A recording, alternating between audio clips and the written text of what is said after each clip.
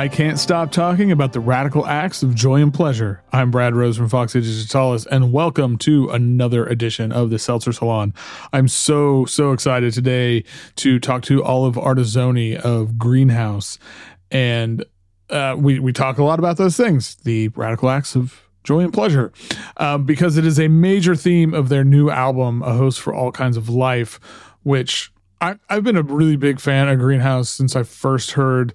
I think the first thing I heard was 6 songs for Invisible Gardens, and everything about it just hit me in the right way. It kind of like spoke to me, and I connected with it, and I've just really loved the project and the music that they are making ever since. And it keeps evolving and growing. And this new record, A Host for All Kinds of Life, which it comes out on October 13th on Leaving Records, it is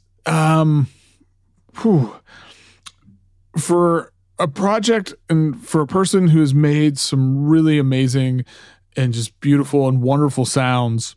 This one, for me, it goes to another level. And when I read the liner notes on the Bandcamp page, I read that before I even heard any of the music, and it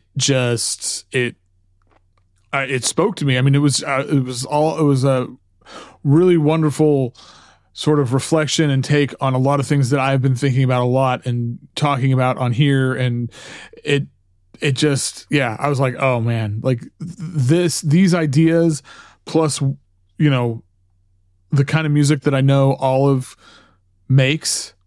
And on this record, you know, Greenhouse's duo, it's Olive Artesoni and Michael Flanagan, but the music that they make, I couldn't wait to listen to it. And so I finally heard it. It was everything and more. And I can't stop listening to it, but I knew I needed to talk to Olive about it. And so that is where we are at. So again, it is out this Friday, October 13th. And I can't recommend it enough. It is one of my favorite records so far of 2023. We recorded this conversation on Zoom a couple weeks ago, and I had a really wonderful time, and I hope you all enjoy it.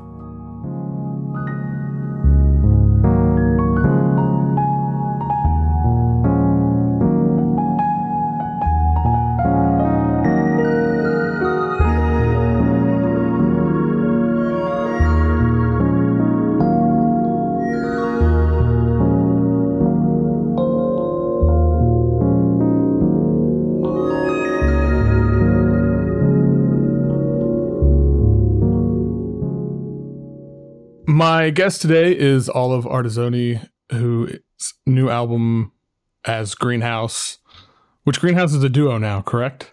Correct. Yes. Me and Michael Flanagan. Awesome. Okay. So their new album is A Host for All Kinds of Life, and it comes out on October 13th. How is everything going today? Everything's going great today. Awesome. Good. Yeah. Glad how are you today? I'm doing good. The weather has finally kind of changed. It's in the 70s today, which hasn't been the case since mid-May. So I'm feeling very relieved. Yeah, it's still pretty hot here today. You know, I hope we'll get there. Yeah, it was 100 again last week, all week. And I'm just, I mean, that's the world we kind of live in now, but we'll get into that. I think we will. Yeah. Well, since you mentioned Michael, let me just ask real quick, like how Michael became a full-time member and kind of how that's, you know, changed or helped change the sound or built out the sound, or I don't know. I'm just curious how that all happened. So, Michael was kind of there from the beginning, really. I started this project, with the EP 6 Songs for Invisible Gardens. And that was my first experience using Ableton and trying to use synths and technology. And Michael has a rich background in that. So I was really learning a lot from him and asking for a lot of help. And then even also just Michael's background is that he went to school for audio engineering, but he's also a jazz guitarist. Oh. So he was also really helpful of being like, hey, like there are other scales besides C and F major, like, you know, stuff like that. So he just kind of was like helping me, supporting me a little bit here and there. And then, it ended up just progressing into, us like fully writing together for the current stuff. It just, yeah, it happened kind of organically and made sense, not just because I asked for his help, but because we have like, just very, very similar tastes and style, and we work really well together. Yeah, that's great. Yeah. Well, to get into the new stuff and the new album, I guess I was kind of going to start with, so I really like the album title. It's really evocative, and thank you. I'm curious for you, like how that it reflects the themes of the album or kind of captures the spirit of the album. Yeah, I think with this album, it was more of a progression into a more macrocosmic concept. Mm-hmm. Because 6 Songs for Invisible Gardens kind of, that was the beginning of my journey, this concept of me trying to engage with plant life a little bit more in the city here in LA, and then also in my home with houseplants. And so it was just, this very simple little concept, the beginnings of something.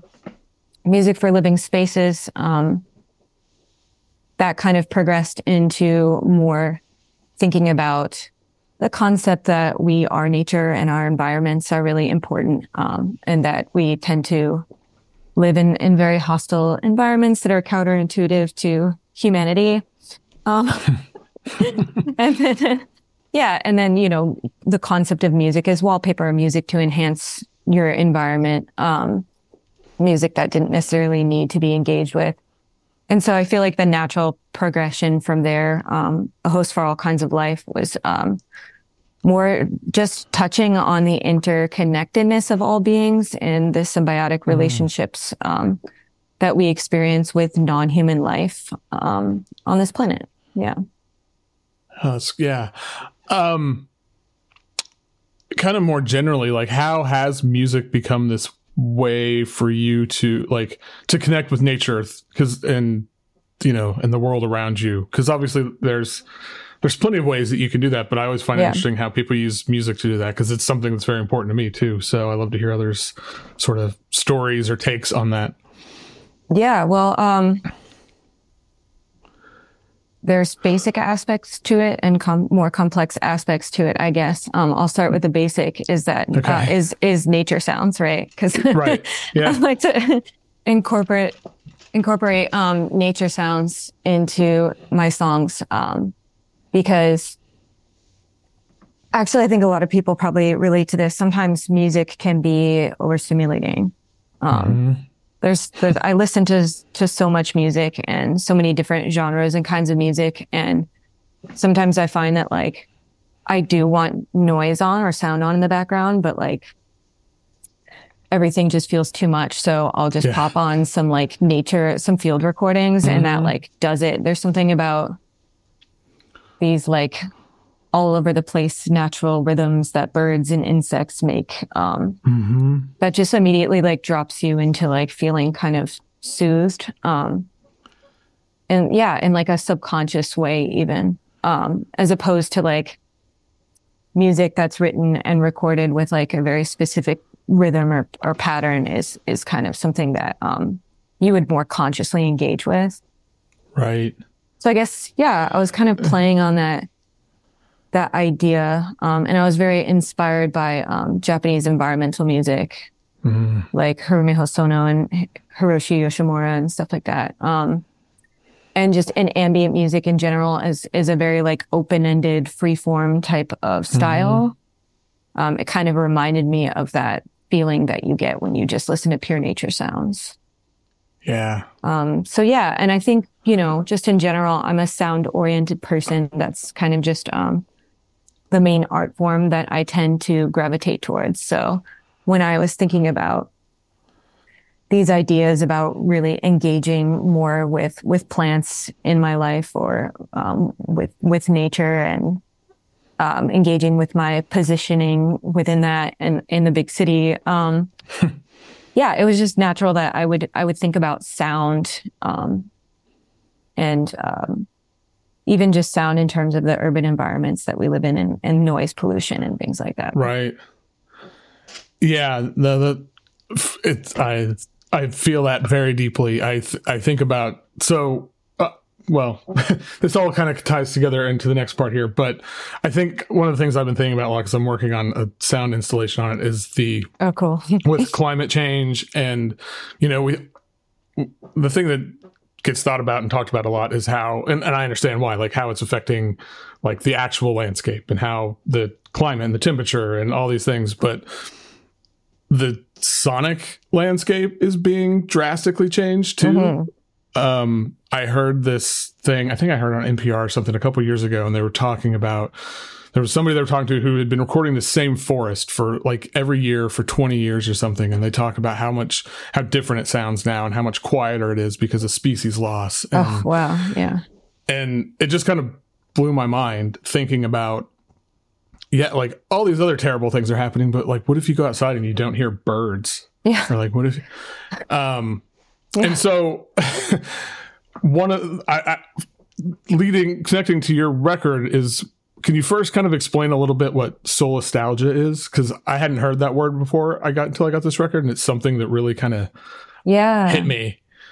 Same, honestly, because I hadn't heard that word either, and I had a good long discussion with the bio writer, Emmett Shoemaker, I think is his last name, for this release, and he's such a great writer, and he's the one who brought that word forth. And then I looked it up, and I'm still trying to wrap my head around it, but it basically like describes this feeling, this intangible feeling of climate anxiety that a lot of us are experiencing, which I think is really important right now.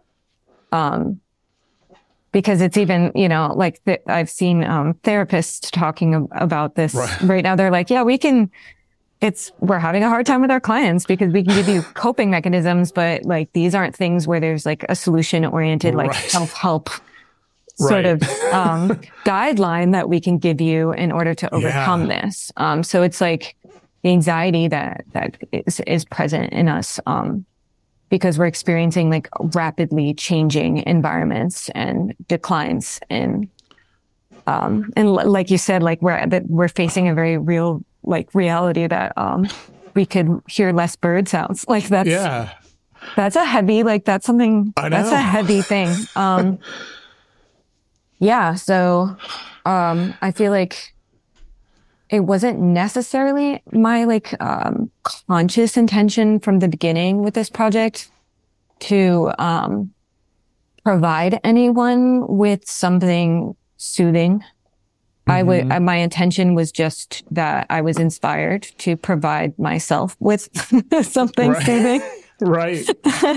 Which is why I love that. Yeah, it's gotten into the macrocosmic interconnectedness kind of vibe as I've progressed, because throughout all of this, I've learned that there's a lot of people that universally connect with what I'm originally was producing for my own brain. So yeah, that's one of the things I love about music in general, but I feel like music like this, for me anyway, is it becomes this sort of point of shared experience and connection in really unexpected ways. Yeah.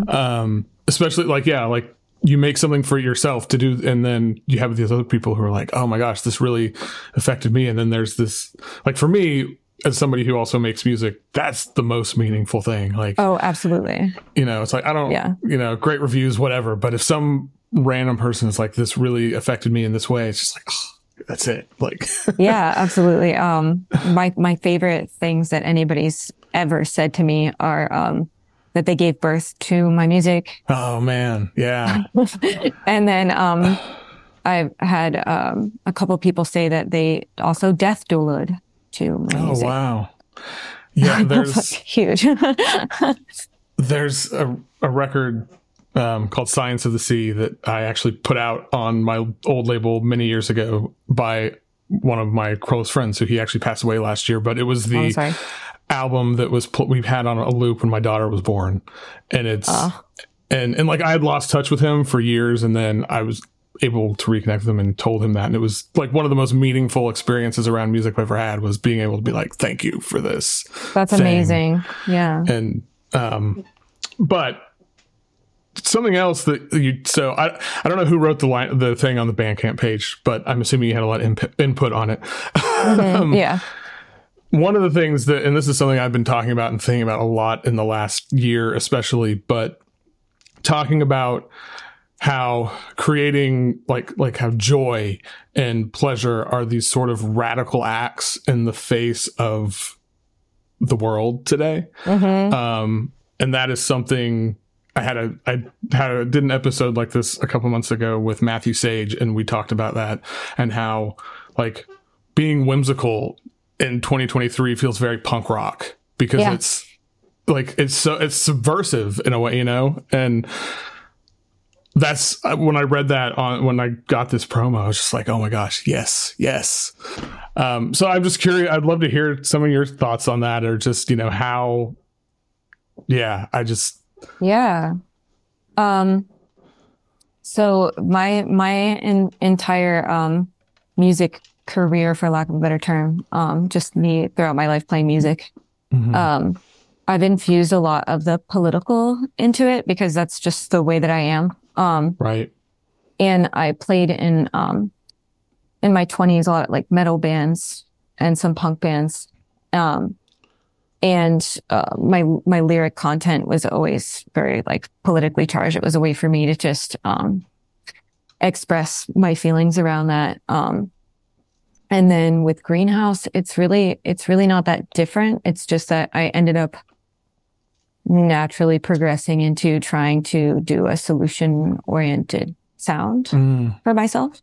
But it's still coming from those same like fears and anxieties and things that I'm angry about. But yeah, I felt like I was really excited. I felt excited to hit on this concept of joy as protest, or basically the act of embracing things that would be joyful or comforting to me in a time where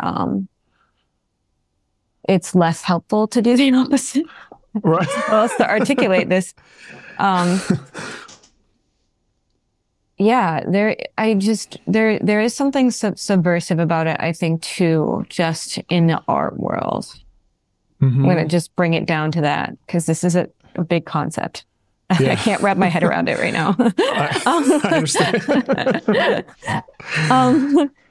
In art and music, I've noticed a lot that over the years that in our culture, anyways, and in the U.S., that a lot of what's taken seriously in the experimental music world, the underground music world especially, is the expressions of sadness or pain or like darker expressions. Yeah, which I love so much. But there is something about when you make cute or whimsical music, where it is taken less seriously and seen as less valid or less experimental in the art world. I think that there's other things at play there. I think gender might be at play with that, gender stereotypes, and I think about musicians like Enya that were kind of pushed into this new age category, and she's this like amazing like neoclassical composer, like, right. You know, yeah, it seems like there's something inside of us culturally where we feel like we need to push that step away, because we do associate it with childishness and maybe femininity, and women and children don't really have the greatest rights in our culture, and so I do think it's a reflection of that. And in that way, I think it's very subversive, because I'm present in these communities with this type of music, and it can be a little bit polarizing. I think, I've been very fortunate that a lot of people like dig it and are into it, right. Right. And it makes them feel good, but also just the way that we've been indoctrinated to push away feeling good, and there's a lot of Protestant sort of like shame and guilt in our culture, and this idea that this obsession with like self-help and self-improvement, individualism that drives us oftentimes to focus more on the negative because we have been convinced or convinced ourselves that that's more productive. Like with everything, even just like blaming ourselves individually for single-use plastic, you know, instead of thinking about the broader picture. It's always like this level of shame and guilt, which interestingly enough is not effective in moving things politically forward or societal change or building community. But joy and connecting through joy and cuteness and whimsy, I've found as I've gotten older, is a much more productive means in a lot of ways. There's a lot of nuances to this that like we don't have time to go over, and I don't owe anybody nuance in this conversation. Right. But yeah. Yeah, no, I think about that a lot in this like experimental music space, and how, and especially somebody, I mean, who writes about music and I mean thinks about music and talks about music all the time, and I see so much stuff where, you know, it'll talk about, like, this is really emotional, but it's only talking about like sadness or, you know, like these, and it's like, but joy is an emotion. It's an equally valid emotion. Yeah. And yeah, some of the best experiences I've had is sharing those emotions with people. And I think, I do think you really hit on something about how those things are associated with like children and femininity, and that is why it's sort of looked down upon in some ways. And I think it's not even it's not an intentional thing. It's how, you know, we're indoctrinated from when we're, you know, a baby basically. But exactly. And one of the other things I think about, and like earnestness is a thing that I've been trying to be more earnest in my life, because I think that's a thing. It can be really terrifying.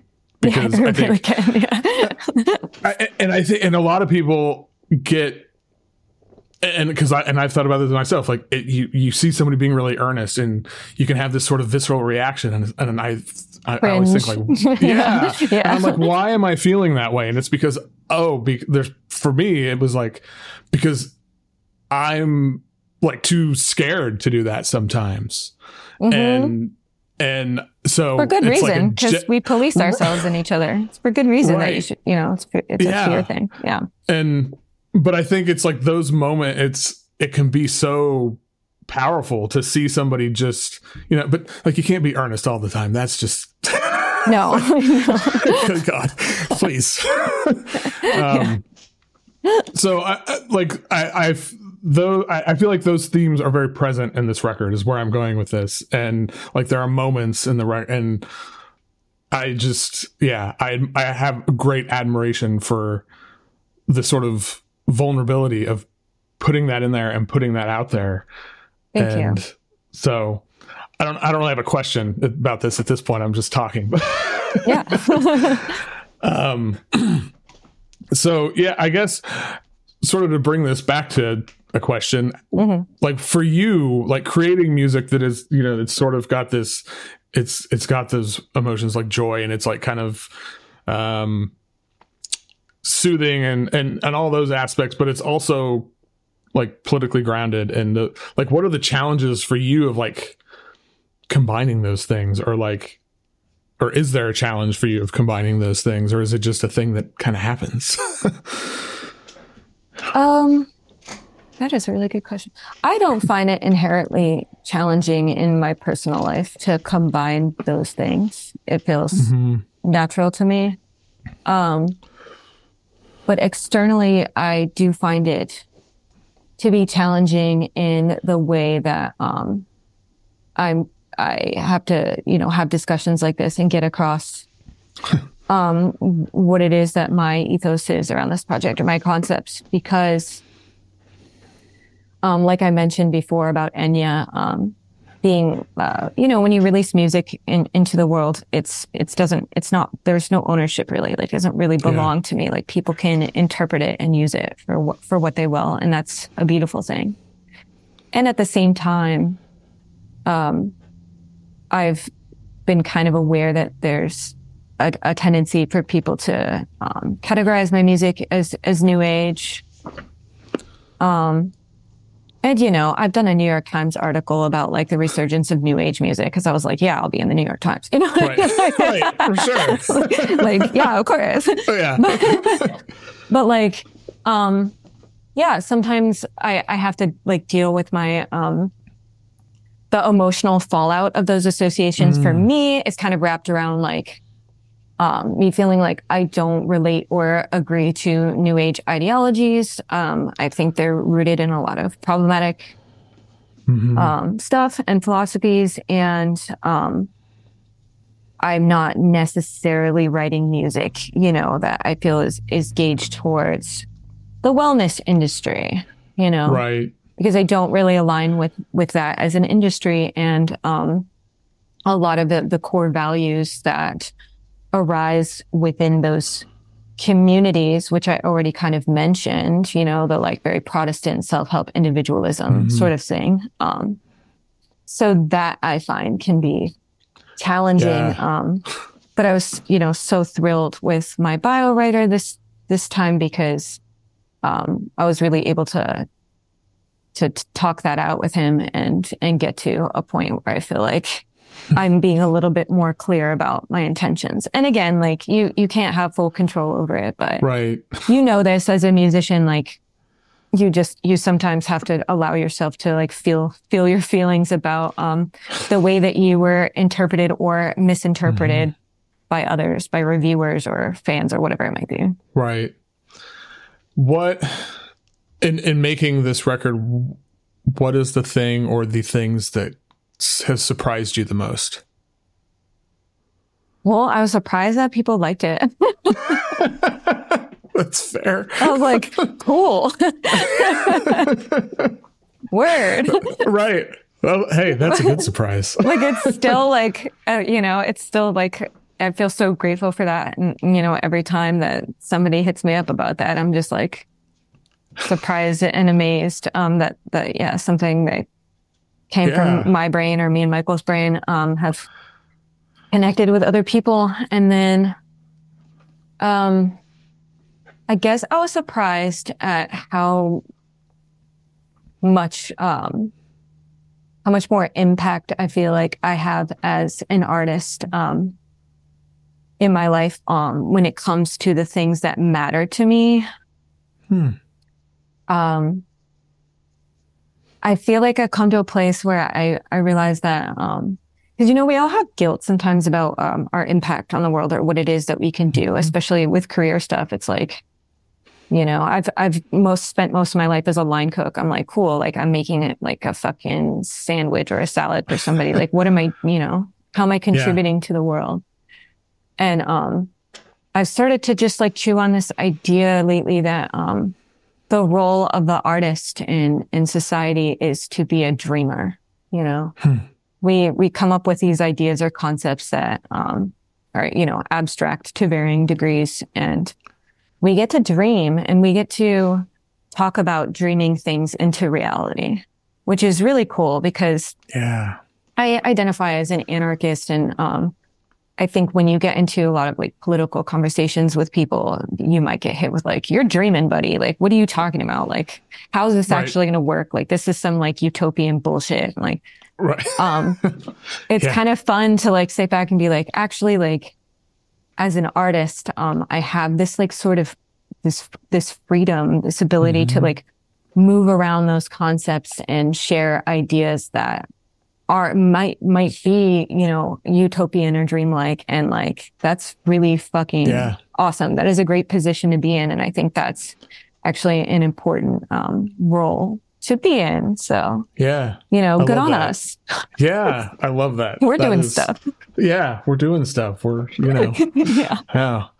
Well, I think that's like this perfect kind of place to end. But I guess before we go, is there anything? So you've obviously got the albums coming out on October 13th. Don't you have an album release show coming up? Is it this month or next month? I do. It's next month, October 28th, the weekend before Halloween. Oh, yes. My favorite. Favorite. At Brain Dead Studios in Fairfax area. It's going to be really fun. Awesome. Well, anybody listening, if you're out there. If you're in LA. Yeah. And please wear a costume if you're around. Yeah. Are you going to be in a costume? I think so. Yeah. I mean, how can I not? Okay. Well, yeah. Halloween.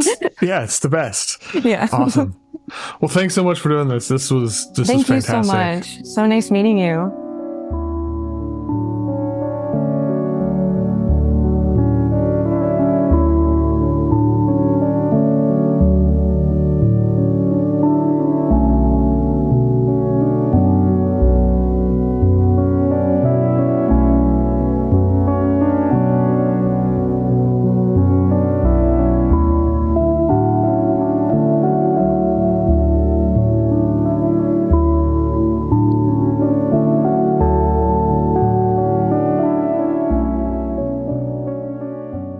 Once again, thank you so much to all of Arzoni for taking the time to talk to me about not just a host for all kinds of life, but the importance of, of joy and pleasure and whimsy and all those things that in the time of 2023, when the world is figuratively and literally on fire, and why it feels so powerful to explore and embrace those things. And I'm also, I should have mentioned this in the intro, but I really appreciate that they taught me the word solastalgia, which I think is a really cool word and concept.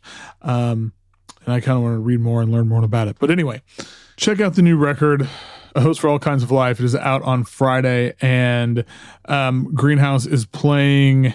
They've got it's kind of their album release show at Brain Dead Studios in LA on October 28th. So if you are in the area, go to that. Until next time, you know where to find me. All various forms of social media. Send me an email. Send me a voicemail on Patreon. Patreon.com/Foxy Digitalis. Lots of cool, fun, extra stuff over there. You get these episodes early. You get a bunch of good stuff. It supports the cause. Keeps the site going.